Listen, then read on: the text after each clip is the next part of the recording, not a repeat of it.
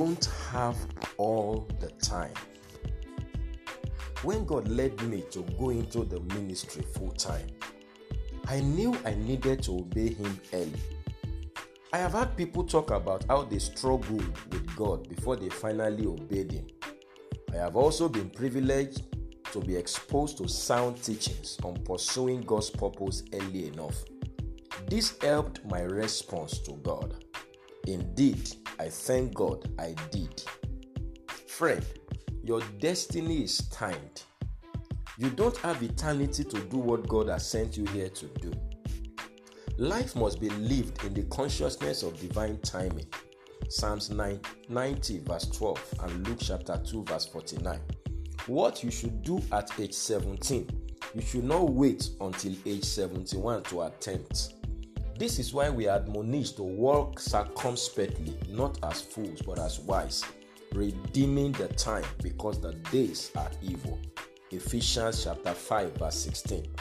The fact that you started out early and young is not a guarantee that you will finish well and on time.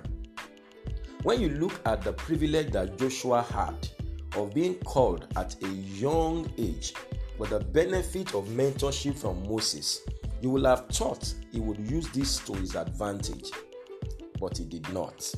At the tail end of his life, God had this to say to him: "You are old and advanced in age, yet there are still very much land to possess." Joshua chapter 13 verse 1. If the Ancient of Days says you are old, then you are really old.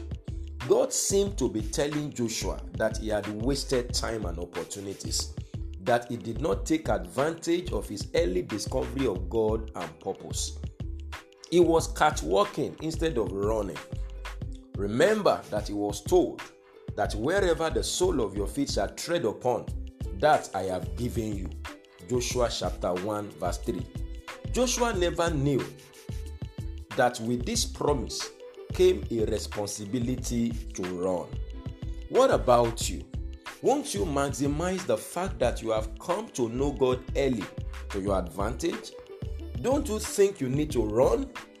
Divine vision is for runners and not loafers. Habakkuk chapter 2 verse 2. It is for those who will live every day and second as if it's their last. It is for those who will follow through with passion and commitment, ensuring that they lay hold of that for which Christ has laid hold of them. Acts chapter 26 verse 19 and Philippians chapter 3 verse 12. The devil is a master at distracting people.